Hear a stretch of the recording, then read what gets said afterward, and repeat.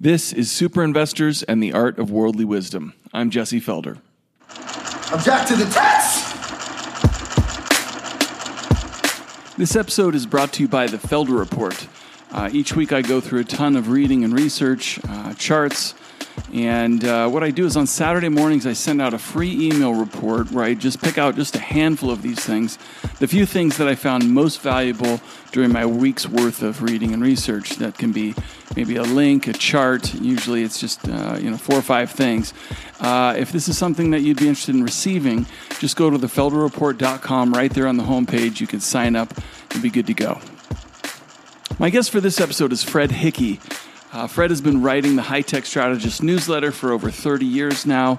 He was also a member of the Barron's Roundtable for a long period of time, among numerous other accomplishments. But I really wanted to talk with Fred because he, more than anybody else I've met, has his finger on the pulse of the technology industry. He just does so much more research that is technology specific, semiconductors and software, and knows these companies so well that I really wanted to delve into his process, his research process. What is it that gives him this massive competitive advantage in the technology sector? Fred also shares his experience of meeting the legend Sir John Templeton near the peak of the dot-com mania and what he learned from that interaction.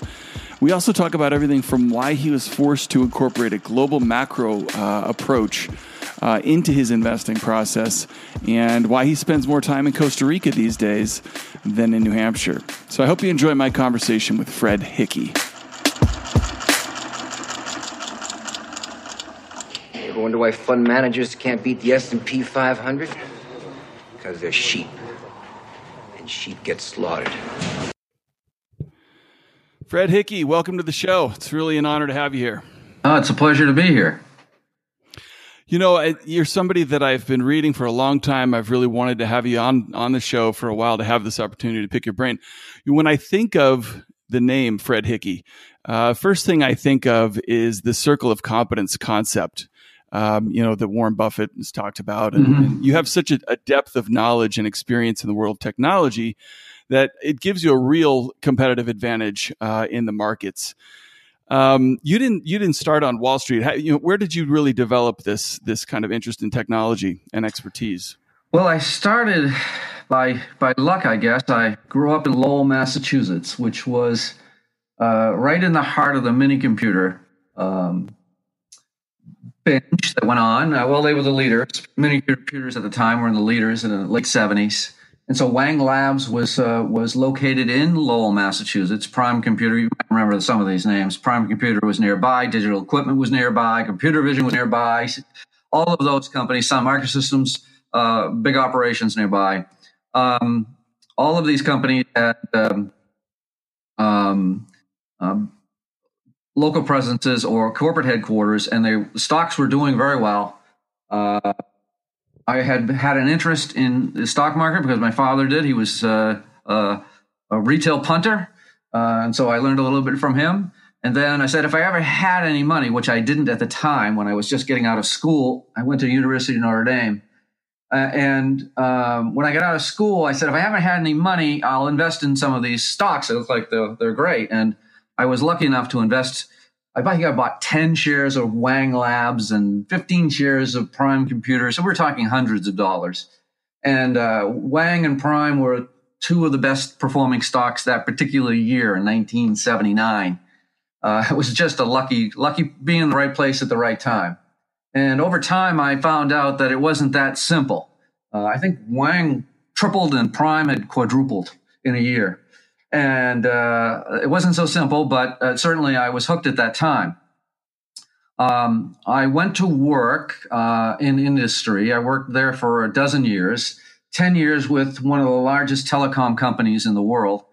It was General Telephone Electronics, which was electronics as well as telecommunications. And I started there as an auditor, internal auditor, an EDP auditor, which was a computer auditor, used to audit their data centers, basically, as well as doing a lot of forensic accounting. So I had a business background, accounting.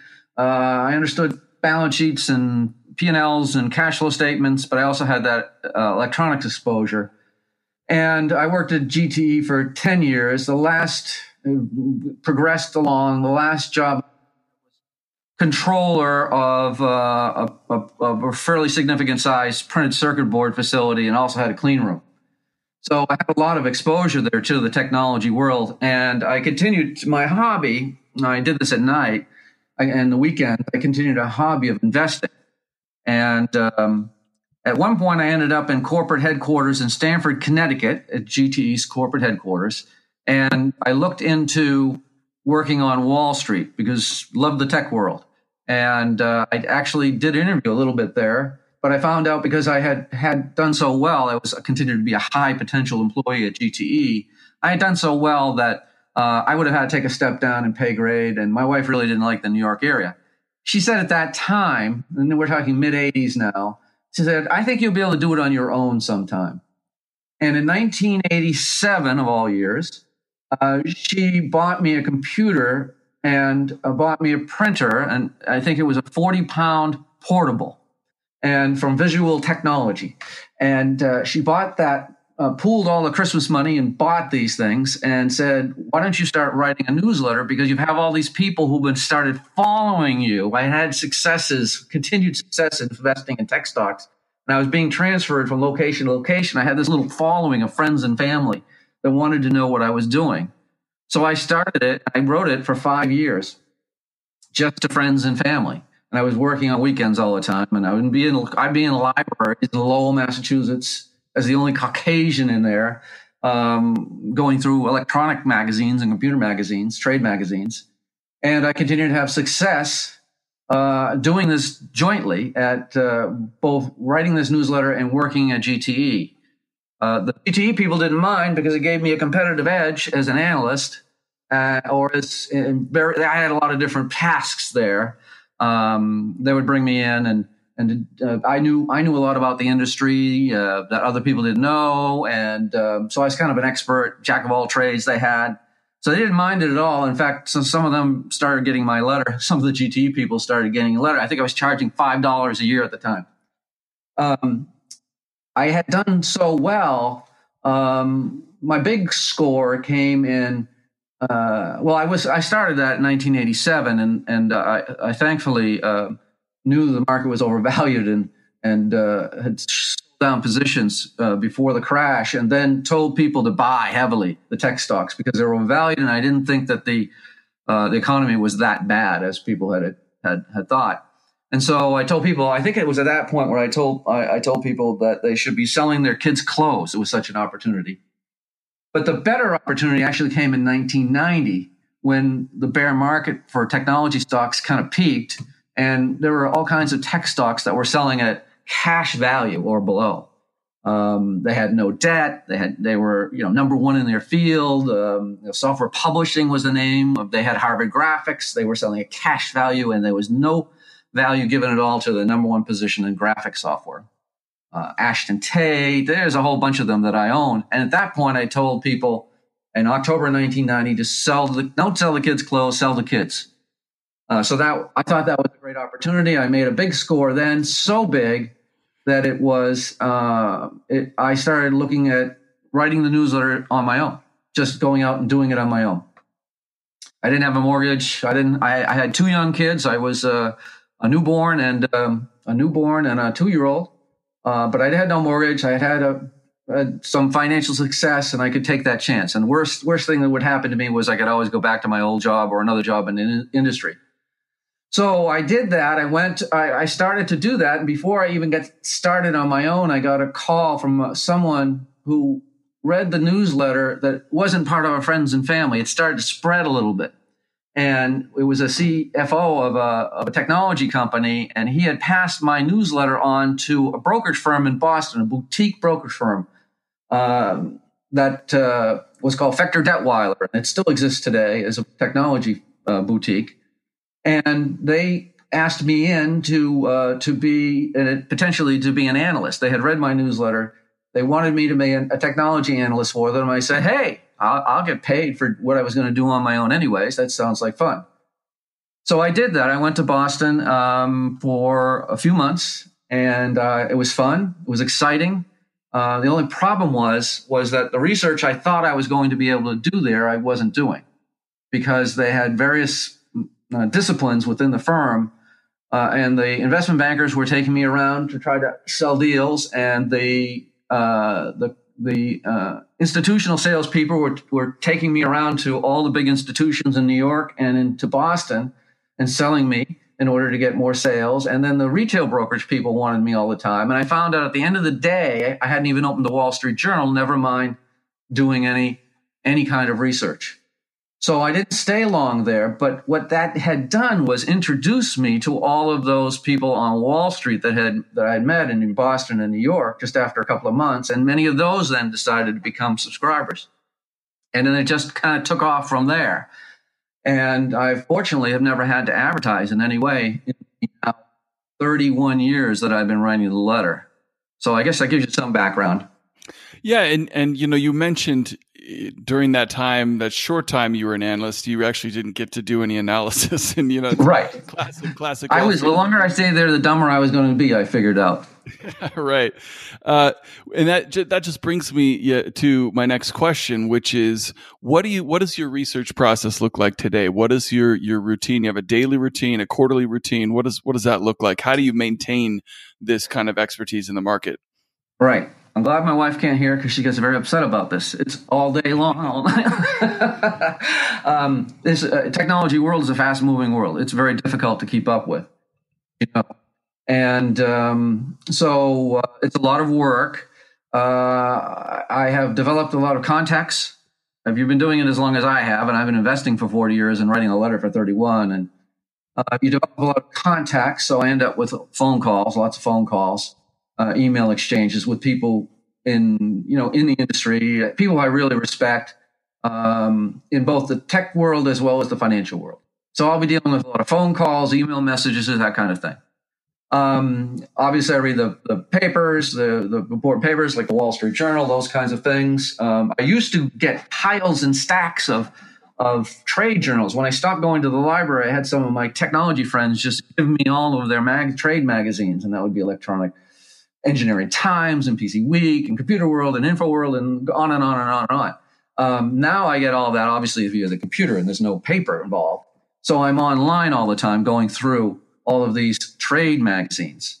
Also websites in Asia, Nikkei Asia, the Taipei Times, Digitimes, DRAM Exchange, just as some examples. So I have a whole bunch of bookmarked websites, hundreds of them, I guess. And as a group, I go through there's a pattern of things I go through every day, mostly 7 days a week.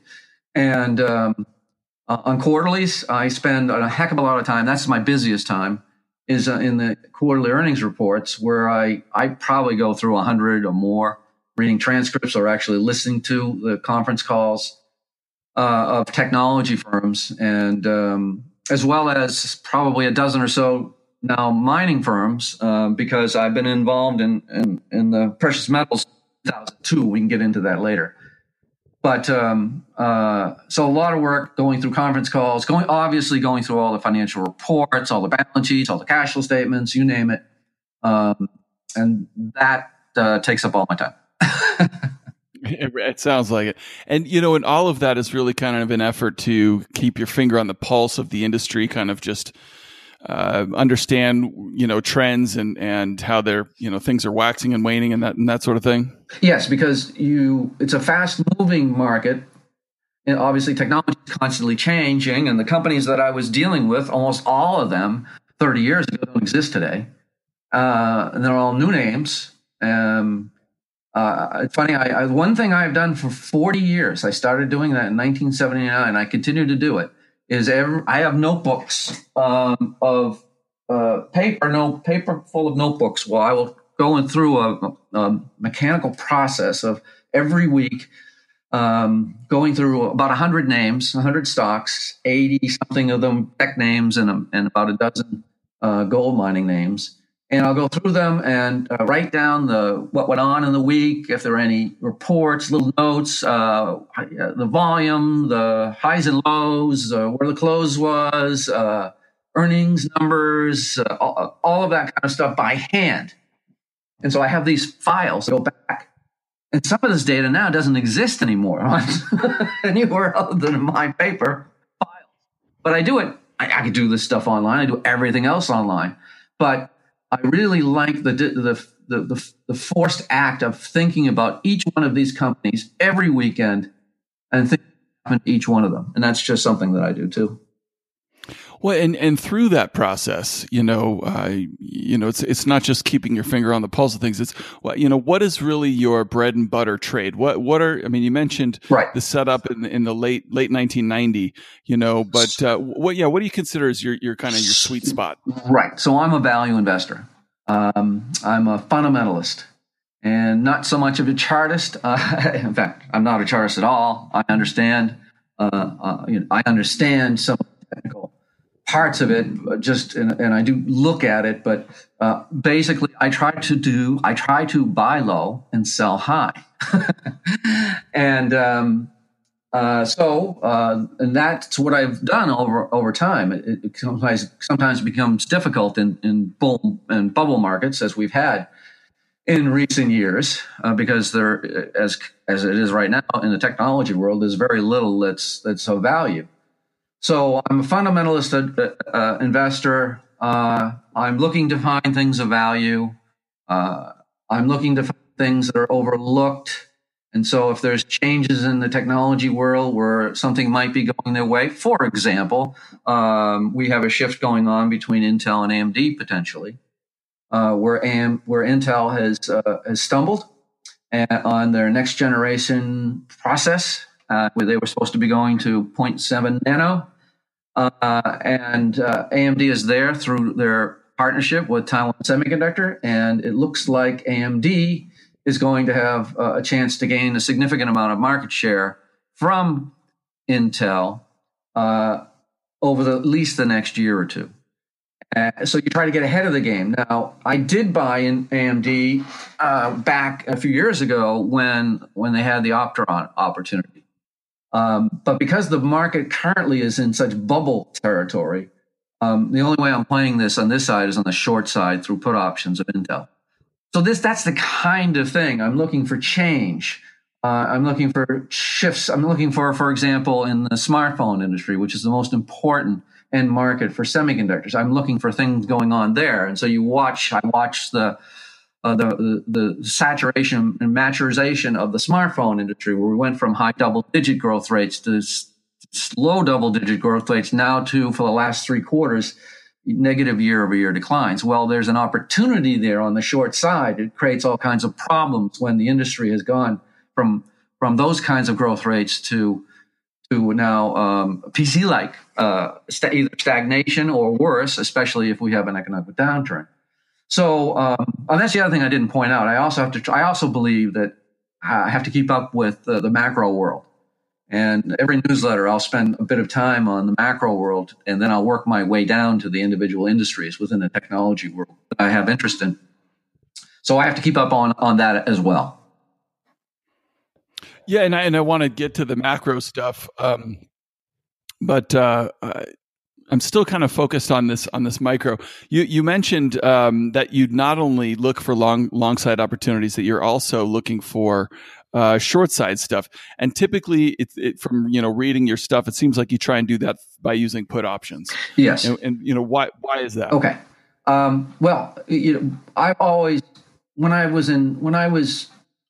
let me step back and say I was primarily long from 1979, almost all 100% long from 1979 tech to the latter part of the 1990s. The last tech stocks that I owned in the late 1990s were the year 2000 software stocks, because I thought they were valuable and they were going to continue to do well for a while. But then I knew that the year 2000 thing was not going to be the calamity that some people believed. So I like to be long. When I'm long, I like to be long software companies because of their high, in the technology world, because of their high margins, usually strong cash flows. Usually they have no debt. Oh, that's changed in recent years with the corporate, with the buyback booms that we've had to try to inflate earnings per share. So I'm normally long. I want to be long. I prefer to be long tech stocks all the time. However, when we got into the bubble period in the late 1990s, I wanted to be short, but I didn't want to be short outright, because I had seen. I was fortunate enough to have an education, let's call it, back in the mid 1990s when Windows 95 was coming out, and Micron Technology was going up. It was the largest DRAM maker from the U.S., and it was going up in leaps and bounds, and I knew it was overpriced, and I knew there was inventory building, and I knew Windows 95 was not going to have the impact that people thought, and so I wanted to be shorted, and I was outright shorted. And I was getting my head handed to me so that I wasn't sleeping. I was getting big losses, and I didn't know how the maniacs were going to drive it. It went from like $20 to $100. And I said, this is not good. These are unlimited losses. I don't want to do this. Let me try something else. And I bought Leap put options.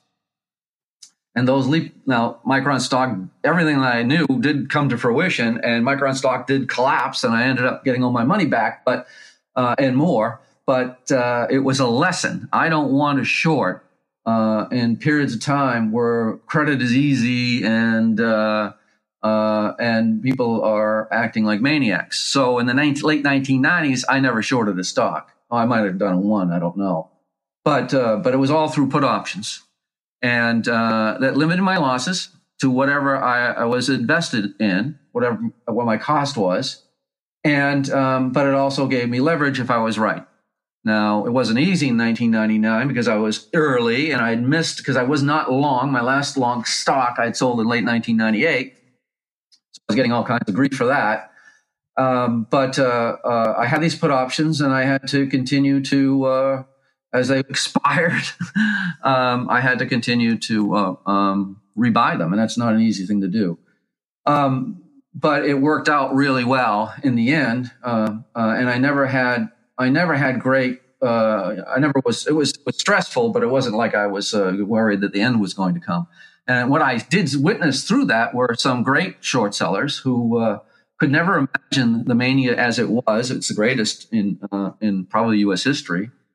And it was all concentrated in technology stocks. And many of these guys with 30-year records were wiped out, taken out, closed their funds. It was really difficult. But because I used the options, it limited the losses. And the other advantage I had then, too, was because I had sold everything, I had money sitting in cash equivalents, but the Fed funds rate was over 6%. And I had short-term treasury bonds paying 6+%, so I could fund those put options with the money I was earning on the treasuries. And so the losses were really, pretty minimal in 1999. And I was doing some of that. So I was doing both long and short in 97, 98, but the emerging market crises in both years led to pretty sharp drawdowns, and you probably remember those in the fall, and where the options paid off very well. The put options paid off very well, and I ended up doing well in both of those years. But 1999 was just like it just kept going on and on and on, and there was no opportunity to make any money on put options. You just had to keep rolling them, keep buying them, and I did that. So unless you had an unlimited amount of money, I ended up had a nice opportunity in right after, a couple of years after that, I was invited down to Lyford Key at Templeton Group. John Templeton, I got to meet John Templeton, and I had a half an hour conversation with him, just he, myself, and actually my wife. And we talked about it because he was shorting every tech stock that was coming public in 1999 into 2000. Every single one of those IPOs he was shorting, and he was having a very difficult time of it. But because of his obviously almost unlimited wealth, it wasn't going to finish him off. So we had a nice conversation describing our methodologies and what we thought, and I'll never forget him. I was asking him, how did you know it was going to end? Because at the time I wasn't quite sure. And he said, I just knew. I said, all the history, all my experience. I've seen bubbles before. He'd seen it in Japan. He said, I just knew. And so he did it a different way. If you have unlimited funds, you can do it. For me, I never have had unlimited funds, so I don't short. I go through put options. Yeah, and I think you made an interesting point there too. About funding it through the interest, on your cash equivalents. That also brings up the point that you make a point in each one of your letters to say that the put options you do have represent a very small percentage of your portfolio. I think a lot of people want to play the downside. They start shorting, then they they have the same experience that we've all had the first few times we've tried to short something, which is that unlimited losses is not a fun, in fact, equation. But also, if you are going to use puts, keeping it to a size of your portfolio where, you can expect that they all expire worthless and it's not going to hurt you too badly. Right. And so this time around, obviously, with this bubble, I did it again in 2000 and I started getting aggressive. I was doing first on the housing stocks, the Toll Brothers, Lennar, all of those. WCI, which eventually went bankrupt, and then I moved into Goldman Sachs and Lehman and Bear Stearns, the financials, because I knew all about the credit crisis, and that was developing, and including technology stocks. And so I was doing that again, but at an even smaller amount percentage of the portfolio than I did in 2000 timeframe. This time around, it's even smaller still because I can't find anything here at what was 0% rates, and now it's just a little bit above that.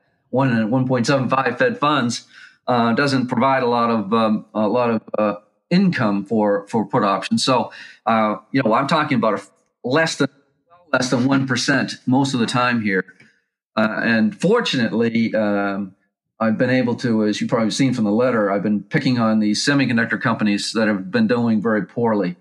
So the ones, the memory makers, the Western Digitals, the Microns, the Lam Researches, those kinds of things. And so it hasn't actually had quite a few successes there this time around, but it's a fraction of a percent. And it's amazing how another bubble here, as difficult as it has been for people, I still get criticism that I'm not providing them enough short ideas, even last week. And I'm also short. My big positions, many of which right now I said are gold, precious metals, and that's effectively short the market. And then I have these few names that are actually working in a market where shorts don't work at all. And I said, and I'm trying to keep people from losing any money, but I get pressure to give them even more names when I don't really think there are that many that's safer names. Because I don't know the timing of the break. So I'm trying to do the ones that have fundamentally, from a technology perspective, have real flaws. And you did mention the semiconductors a couple times to me, through, I like you said, I remember the 97 and 98 sell-offs, and, through a few cycles now, it's always striking to me to see people at the top. I mean, semis are as cyclical as anything, if not more so. And it's always striking to me to see people extrapolate, a few good years in the semis just out indefinitely in the future and entirely forget that these things are cyclicals and they should be cheap at the top and expensive at the bottom. I think I've been through, at one point I counted 7, but we may be on 8. I don't know, cycles that I've been through. And what I didn't mention was when I'm long technology, I want to be those stocks that have high, big cash flows, high gross margins. So a lot of times it's software companies. But when I want to be short, I go to the semiconductors because I've seen these cycles and I hear every time the same words. They always say, well, this time it's different. And it's shit. I just laugh and I say, well, okay, I've heard all this before and it's never been different. And I don't think it will be this time. And now I'm pretty sure that it isn't because I'm seeing all the inventories build up pretty dramatically here. And we're in the midst of another downturn. Yeah. And you think we're already in the midst of a downturn? Yes, because, in the last newsletter here, I showed the inventory levels that have been building up. Because what I spend a lot of time doing is, I might be short semiconductor companies, but that's not where my work is. My work is going to be in the places where the inventories are. So in the channels, I'll be, prodding to find out what the channel inventories look like, or in the big OEMs themselves, or the contract manufacturers. And so I've spent a lot of time over the years in that. And so what I see now is I see that slowdown that's occurred in the semiconductor, in the smartphone market, which was the biggest end market. Obviously, PC market is not doing well. Tablets are poor. Some of the markets they thought they were going to be growth drivers, like drones and virtual reality, have failed. Well, they haven't failed completely, but they're doing very poorly. And there are still some other areas like cloud and autos and industrial that were still holding up. And I say were because now we're seeing auto end markets, so I have to track those as well. Auto end markets starting to roll over. We hit a peak here in the U.S., 18 million annual rate of car sales, and we're in the high 16s now. And the biggest market in the world, China, the biggest auto market in the world, China, they're actually seeing substantial year-over-year declines in auto sales. And I think the last month's was 5.5% year-over-year, and it's been a consistent decline all year now. So China and Europe's auto sales are weakening as well. And so all of these end markets have started to drop. Not all of them. Cloud's still holding up. But many of the end markets have started rolling over for a variety of reasons. The global economy is weakening. Obviously, U.S. stock market has done well, and the U.S. economy looks good. We can get into that a bit. But the rest of the market's not looking so well. Most of the world markets are down. Emerging markets are in an actual bear market. China is in a bear market. Those economies are all slowing down. And there's a lot of reasons for that. But it's ending up with buildup in inventory, semiconductor industry inventory. So you're looking at $6 billion nearly of Apple inventory, which is about 8% year over year, yet their unit sales growth was 0.7%. That's 0.7% in what was supposed to be their super cycle for their 10th anniversary iPhone 10X, and in the second full quarter, which is supposed to be prime time for sales, and they only got 700 basis points there of a 0.7, a fraction of 1% of a gain, and those unit sales were actually well down from where they were 3 years ago. I think it was 13% down from where they were even 3 years ago. Their Mac sales were down 22% from 3 years ago. So inventory is a big problem at Apple and all its suppliers. So Han Hai, which gets a lot of attention, their inventories are up 60% as well, and yet their sales are not growing very much. And Paytron, which is another Apple supplier, their inventories are up 30% with very little growth. And then other Samsung's unit sales last quarter were down over 10% year over year, and that led to I think it was a 30% jump in their inventories with a 10% year over year decline in sales. And Samsung suppliers, and then the PC guys, the leading PC guys, all have excess inventories. So oftentimes, the rates of growth of inventories are twice what their sales growth are, and that includes Hewlett Packard and Lenovo. So everywhere we're seeing these inventories build up, and it's the biggest buildup since 2008. And there was also, of course, a big buildup in 2000. And that's one of the reasons why semiconductors are considered to be the leading indicator of the economy. Is you will see this start to happen in advance before production's cut. Inventories will build up. Sales will start to slow a bit, and inventories will build up. So if the auto market is starting to slow, then you start to see it. You start to see these impact. And so semiconductors can tell you a lot. I like semiconductors because of their volatility. They will soar and they will plunge, and that's very good if you're going to be a put option guy. But I also like it because it tells me so much about what's going to come in the future.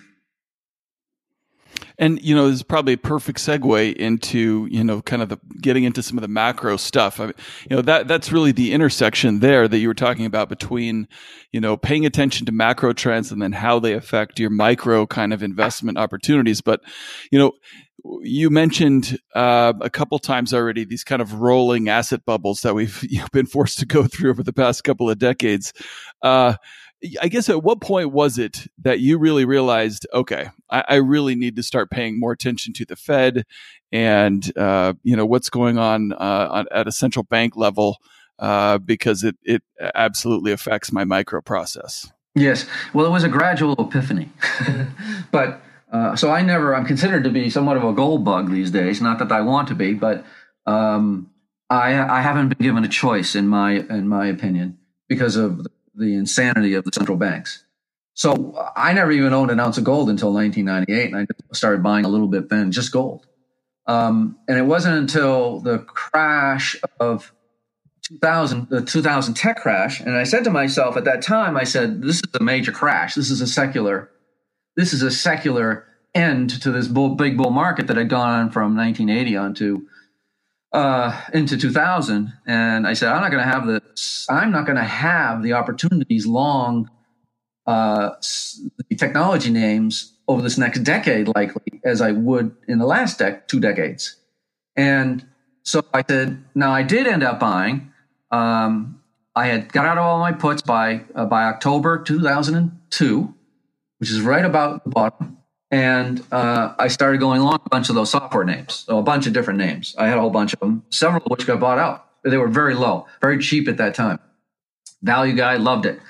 But by then I'd said, tech stocks are going to be in a secular bear market, but this gold thing over here has been in a 20-year bear market, and it's likely going to be in a bull market. And so I watched the market start to turn at the bottom for gold at 250. I was buying some gold at that point in time. But then I said, I don't trust these central banks because they're always bailing out the financial system.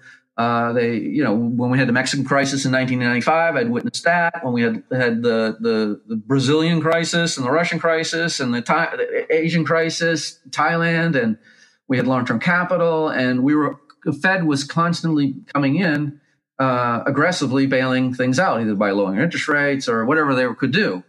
And I said, this is not going to end well because you can't keep doing this. And in 2000, they dropped rates all the way down to an historical low, a tide of 1%, because they were panicking. And I knew that would lead to malinvestment and all kinds of problems. And I said, I think this gold market's going to do well. And so I started really getting involved. And by 2002, that's when I started buying the mining stocks heavily. So I was lucky and I made them my biggest positions. I was lucky to not have had the experience of the bear market, a 20-year bear market, but I got the experience of of that big bull market where there were then 12 consecutive years of up years for gold, and gold went up 650% from the bottom, and the miners went up 1,600% on average. And just to put it in a different way, that's 17 times on average the mining stocks went up over that period until the top occurred in September of 2011. But even then, 2011 was an up year. So I was fortunate to have gotten that.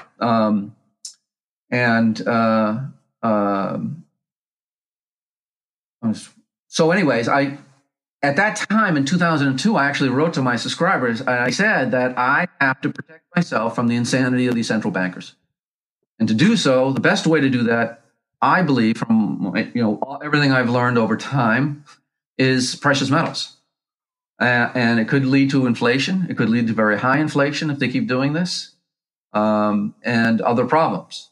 And so I did that, and I've been involved in the precious metals ever since. So both in tech now and in the precious metals. And I don't want to be in precious metals.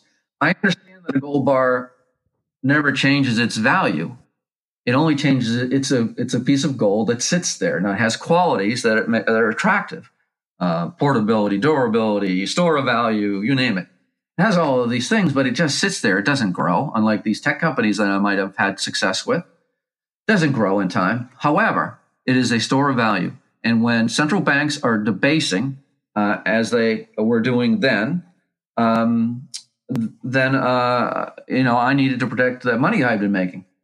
And what I never imagined, I could never have imagined that it would have ended up morphing into another bust in 2005 for the housing, and then the credit bubble in 2007-8, that it would then cause the Fed to drop rates to 0%, and in Europe and Japan to negative rates, to see $10 trillion of bonds selling at negative interest rates, which had never occurred in the 5,000 years of financial history, that they would have printed $15 trillion of money.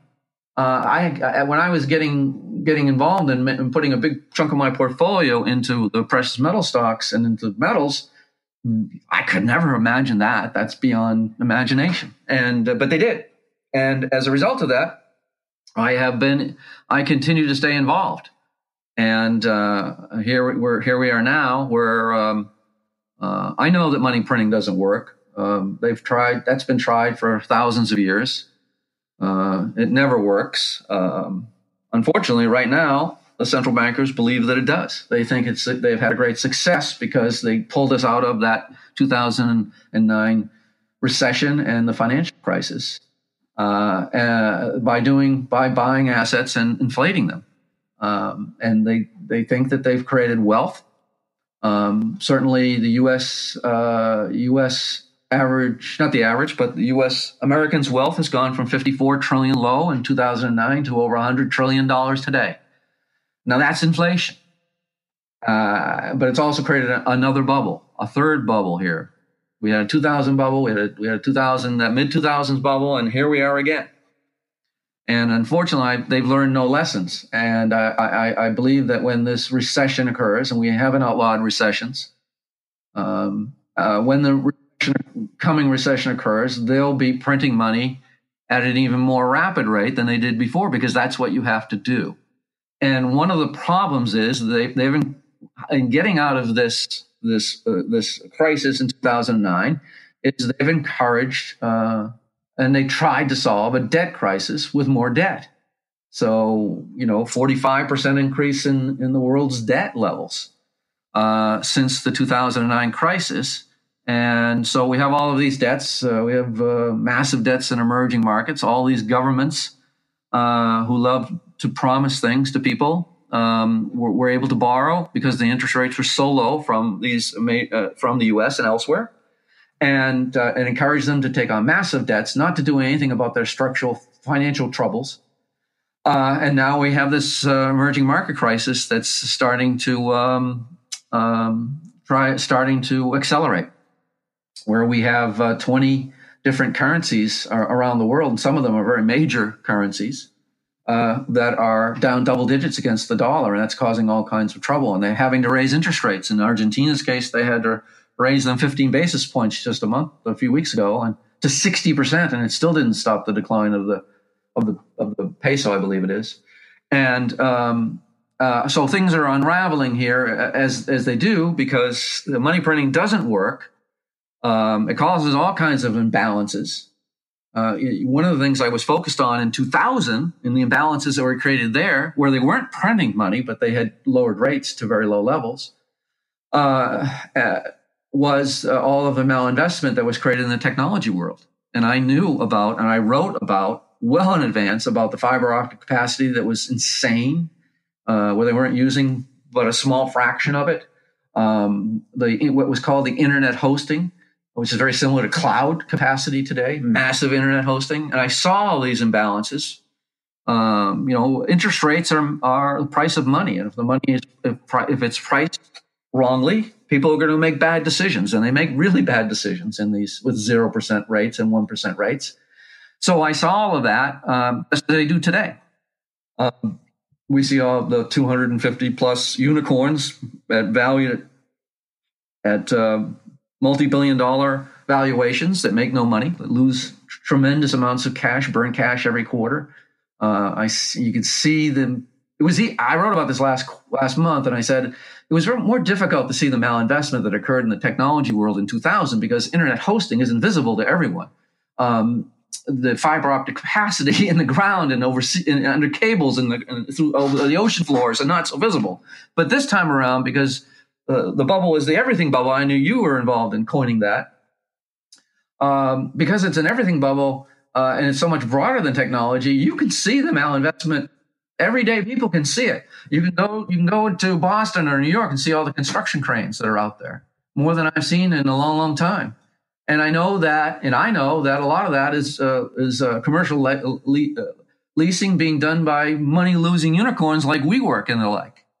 And I know that the green bicycles that are all over my little town of Nashua, New Hampshire, of 85,000, that are just being littered around here are from companies who have been able to get funding and lose money. All of these, bike firms, and then there's the scooter firms, and then there's the 120 meal kit companies that all lose money. And so you can see all of this malinvestment if you look. In the mid 2000s, when I knew there was a housing bubble, I knew because I was driving around the country parts and around here, and I could see the houses that weren't selling, that were building up. Sometimes you can see the malinvestment. In 2000, it was more difficult. But what always happens is in money printing environments is malinvestment. And so we have it in spades this time, and it's going to be a gigantic recession that's going to occur as a result of this. And I know the Fed's reaction and other central banks around the world will be to debase. And one of the reasons why they have to do that is they've allowed the debts to build up so greatly. And there's almost no way out. I remember many, many years ago, over a decade ago, maybe two, where people were worrying about the entitlements problem in this country. And now it's $115 trillion estimated. We have $21.5 trillion in, that's more than double where we were at in 2008.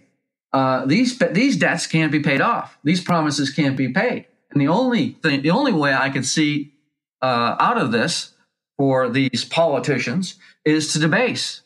And as a result of that, I'm forced to stay in this precious metals market. I would be the happiest guy in the world if we were back to a normal economic world and I didn't have to own gold or the precious miners at all, precious metal miners, and strictly be dealing with tech. Well, and you mentioned that, that's the bull case for gold. I don't think it's difficult to understand, and I agree with you. It's not something. Hey, I love gold, like gold member or somebody who has passion for it just for whatever it is. It's no. This is really the most efficient way to try and protect myself from what's going on a macro scale. But your preferred way, it seems like, to play the gold trade is through the miners. What specifically do you look for in a good mining stock? So yes, so I've learned this over time too, because now I've been involved in this since 2002. So I have 16 years of experience. One of the top criteria for me, if not the top one, is where is the mine or mines located? Because we're constantly seeing difficulties for companies whose mines, no matter how prolific they may be in grades,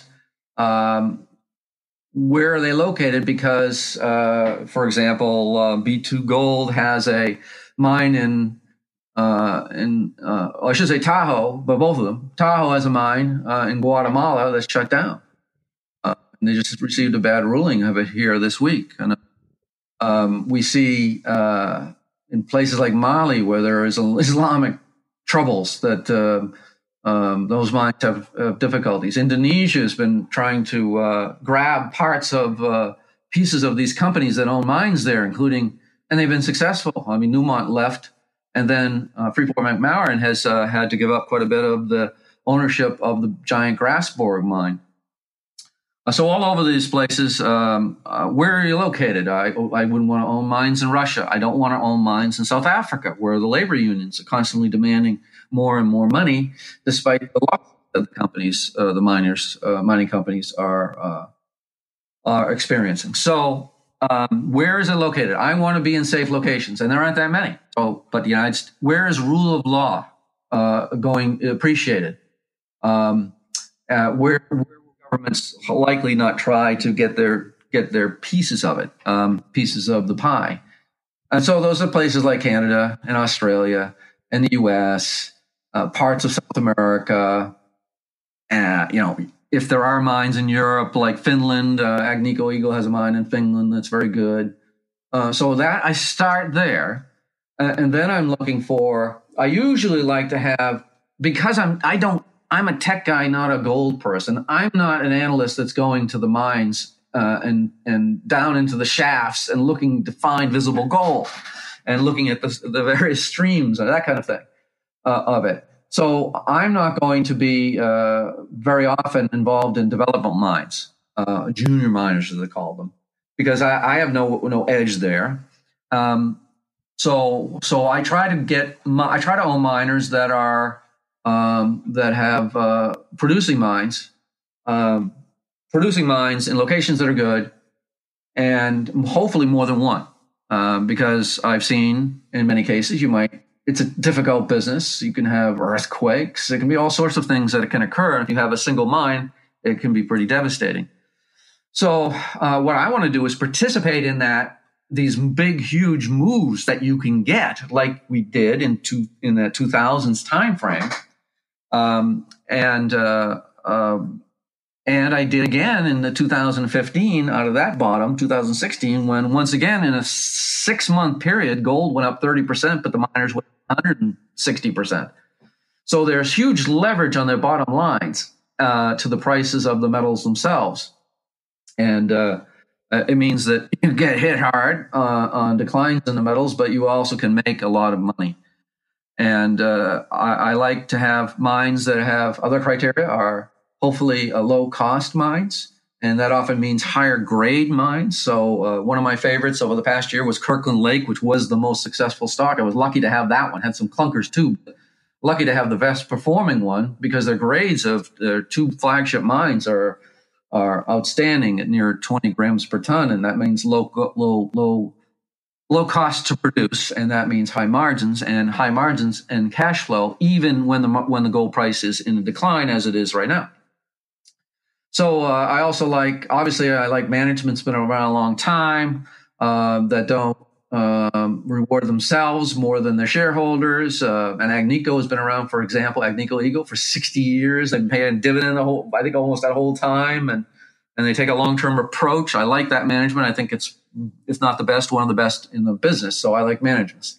So it's all of these factors that I take into consideration.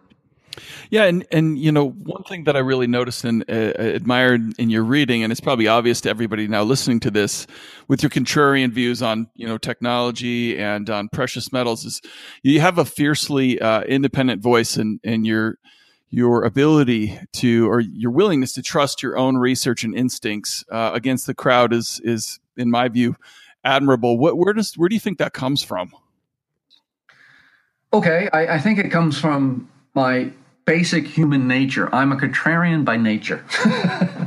I think all of the people that I know that are able to do well in the short side of things, they're a little different. I'm not I see the world a little differently. I don't get caught up in crowds. I'm not a follower. Never have been a follower.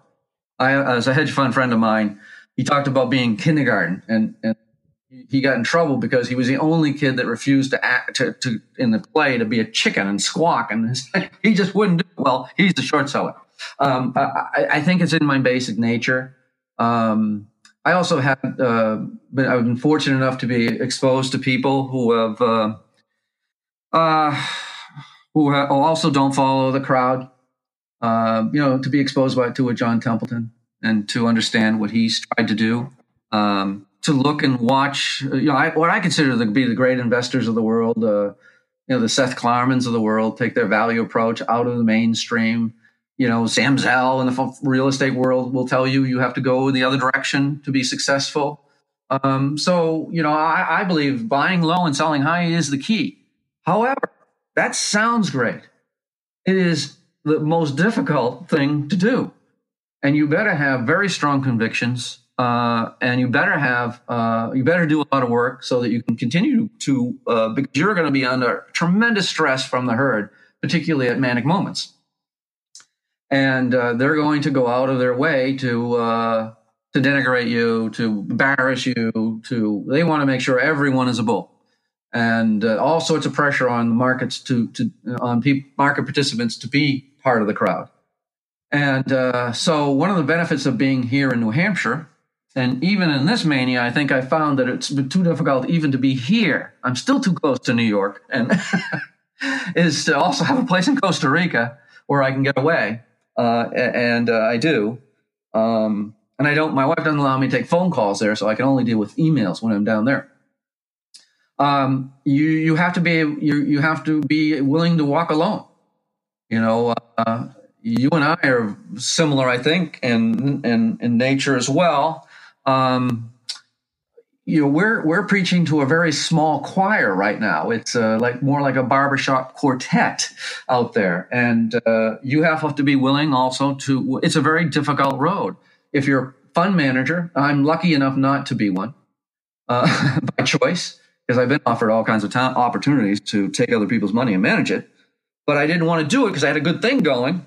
And I think people appreciate the fact that I am an independent voice, I'm not part of the Wall Street crowd. I am in fact located in New Hampshire, away from the herd, that I can look at things hopefully less emotionally, because they're under tremendous pressure.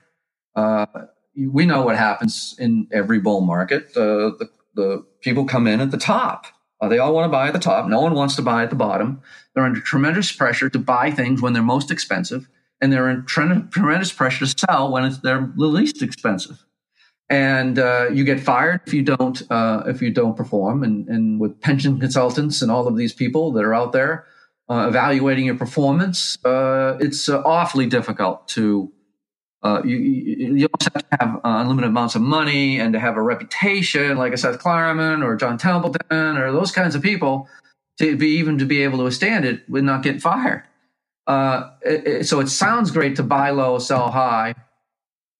To actually implement that strategy is very difficult. When people are calling you on the phone and leaving messages how stupid you are, and I missed out on this great opportunity as I did in the 1999 time frame. I guess I didn't really miss it. I knew. And they're calling up and singing songs to you because they're so arrogant, and it breeds arrogance and brazenness, and it's I can't tell you how difficult it is. Now, the best part for me now, since I've been doing this for 40 years, is that I have been through these periods before. In 2000, I had never seen anything like that, and I didn't know if it was ever going to end. Neither did the short sellers were getting wiped out. And I hadn't seen anything like that. I'd seen bear markets, but I'd never seen anything as crazy as this. And I survived that, and I succeeded through that period. And then I made it through the housing crash, and I succeeded with that and the financials, and then the tech again in 2008. And I was buying, in both cases, I did buy in 2002, October 2002, as I told you, a bunch of tech stocks names, and I did it again in October 2008. I bought a number of tech stock names. Now, the criticism for me is that, well, I didn't stay that long. I mean, I only stood in those after 2008 for a few years, and the last one was for Microsoft for after 4 years, because I saw a bubble again, and I thought that I was better off in the precious metals, and I was. When we go back to 2000s, that decade, it was a great bull market for gold. But it was also the worst decade for stocks overall in 110 years. So it was the right thing to do, even though I was in the tech world, but I was getting all kinds of pressure, and I continued to do that to be long. So to be long when I don't think the valuations are there. And at this point, they're insane. When you have Boothole Group showing a median price to sales ratio that's 2 times greater than 2000, that insane moment. And they say that it's a scary chart in their chart group, and they tell people it's not fit for family eyes. It's not or family-friendly publications. And there are other indicators that are showing this is also, if not the greatest bubble, certainly one of the broadest bubbles, but if not the greatest bubble, one of the top 3, and the other 2 landed in crashes. So it's really hard to be a contrarian. And it better be in your nature to be so, and it is. And you know, it's awesome to hear your thoughts and experiences through all that stuff. To me, you know, to think about the fact that you've also been writing through all of this. I mean, I read your letter every month, and it's just every month is so detailed and so in depth. And I think, God, this guy's been doing this for 30 years. You know, it's what every month. Yeah, every month. It's huge. And the only way I can do it, I can tell you how that works, because sometimes, you know, mentally very difficult, right? You know, particularly in tough times. Better times is easier, but each month, and you know, it's month to month. I think every month I go at least at one point in time where I say, I quit, I can't do this anymore. Yeah. Every month. But I've been doing it so long, I have a process. It's a process where I accumulate all this information at the end of the month. So I go through the whole month accumulating all this information from all these sources that we've talked about. And I put them in my computer notes, and I do it by category. But at the end of that, I will have several hundred pages of notes. And of all the stuff that's been going on, you forget what happened in the first week of the month and little things and details. And then I go through all of those notes. And it takes me 2 days just to go through those notes and to organize them and to think about them and to come up with themes. And usually I'll have a different opinion of what's going on in the world after going through that process than I did when I started it. And that's one of the main reasons I keep doing this newsletter, because I've always found it to be a great exercise to get mental clarity. And at the end of that process, I will always be fired up about something. And then I will be able to write. And I never quit, because I tell myself, I trust this process, and I trust this process. And I know at the end it will work. It will work, and it does. Interestingly enough, I ran into Gary Schilling, and he writes a monthly. Obviously, he's done it for longer than I have, more on economics. And we were at this conference, and he asked me if I had a Wall Street Journal. This is a few years ago. And I said, yeah, I can't give it to you. It's all cut up. Because then, of course, I didn't have it all on computer, right? I didn't have everything on my computer notes. I used to have clippings of things as well as on the computer. And I said, I can't give it to you. It's full of holes. And he said, what do you mean full of holes? He said, well, I clip all this stuff out, and I describe my process. And at the end of the day, end of the month, I will have piles all through my office. So you can't see anything. You can't see a desk. You can't see my floor. It's on tables. And he said, oh my God, we do exactly the same thing. Exactly the same thing. So he was looking to get clippings as well. And he was going through the same mental process that I was, even though we never had talked to each other prior to that. Well, yeah, and it's fascinating for me to hear that that what you take away from the writing process, the discipline of it, of forcing yourself to go through all these things every month in the way that you do, and then to try and distill these things down into separate themes. Just that process of writing, I imagine, is very helpful. And then being able to do that over through as many cycles as you've been doing it for is even more valuable. Yeah, I mean, obviously the experience, and that gets down to Templeton. He just knew because of the experiences he had been through, the decade that he had, and all of the crises and the bear markets and bull markets, and he had seen all of that. So, experiences can't be undervalued. Yeah. And, a couple minutes ago, you mentioned Costa Rica, and I was fortunate to get down there and took my family down a few months ago. And I was thinking, I get it now. My friend wants to come down here. And I was going to ask you, was that a conscious choice to get a different perspective and get away from, these other influences, or is it more just about nice weather and even nicer people? Well, it's certainly nice weather and the happiest people. They're called the happiest people on the planet. And they are, I think, from what I can see. And my wife and I had been looking around. We'd been to various vacation spots all over the place. She wanted to be somewhere warm. We had a checklist of 10 items. We went there the first time. I said, boy, it's proximity, easy access. I have direct flights from Boston. Boston, for me, at night is only 40 minutes away. And so we have direct flights down there in the high season. 5-hour flights, easy access back and forth, no culture shock really. The people, the weather, where we are in a microclimate within this like 30 microclimates, and much of it's tropical, but we are in the high season, it rains. So there's no humidity, no bugs, no mosquitoes. It's blue sky and sunshine throughout November through April when we might be there. And coming from New England, after all the years I've had to put up with that, that's a great thing. Now, that's not what you'll be interested to know what the final decision was. So we were exposed, we were looking around, but in January of 2012, obviously a quarterly earnings period, a year-end period, which is one of the busiest for me, those conference calls. I also at the time was still on the Barron's Roundtable and all of the requirements that they had. And I was going to New York and, in the middle of winter and cold and snow and ice. And I was also coaching kids basketball at the time. I'd been doing that for over a decade, even while my kids were gone. And I was running ragged and I got sick. And I've written all these newsletters and I had never missed a month. But in that one, I ended up getting the flu. And I went 9 days in that process to try to write that letter where I had spike fevers to like 104 every afternoon. And it eventually led to, I didn't know it. I finally said, I'm not going to finish this letter to my wife. And she'd been trying to get me to go to the doctor the whole time and I refused. And I finally said, I got to go, I guess. And they diagnosed me as having pneumonia in each lung, both lungs. And then what happened was that 2 days later, I couldn't take 2 steps. Had I not been able to breathe 2 days later, 2 days before, they would have admitted me.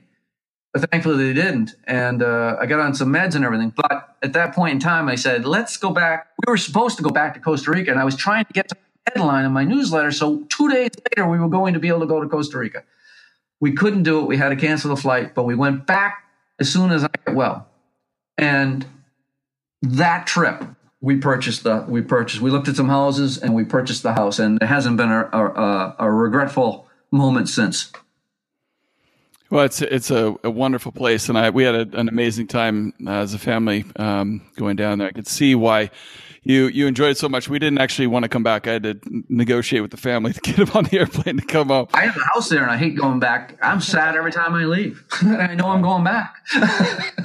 It's awesome.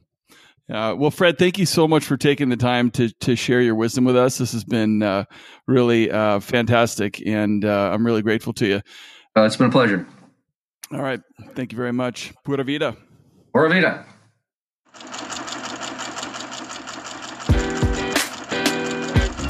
Looking good, Billy Ray. Feeling good, Lewis. And that does it for another episode of Super Investors and the Art of Worldly Wisdom. As always, you can find notes and charts related to this episode at thefelderreport.com. Thank you so much for listening, and until next time, buy low, sell high.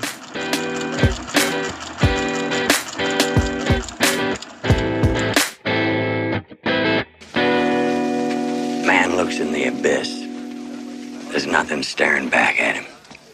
At that moment, man finds his character, and that is what keeps him out of the abyss.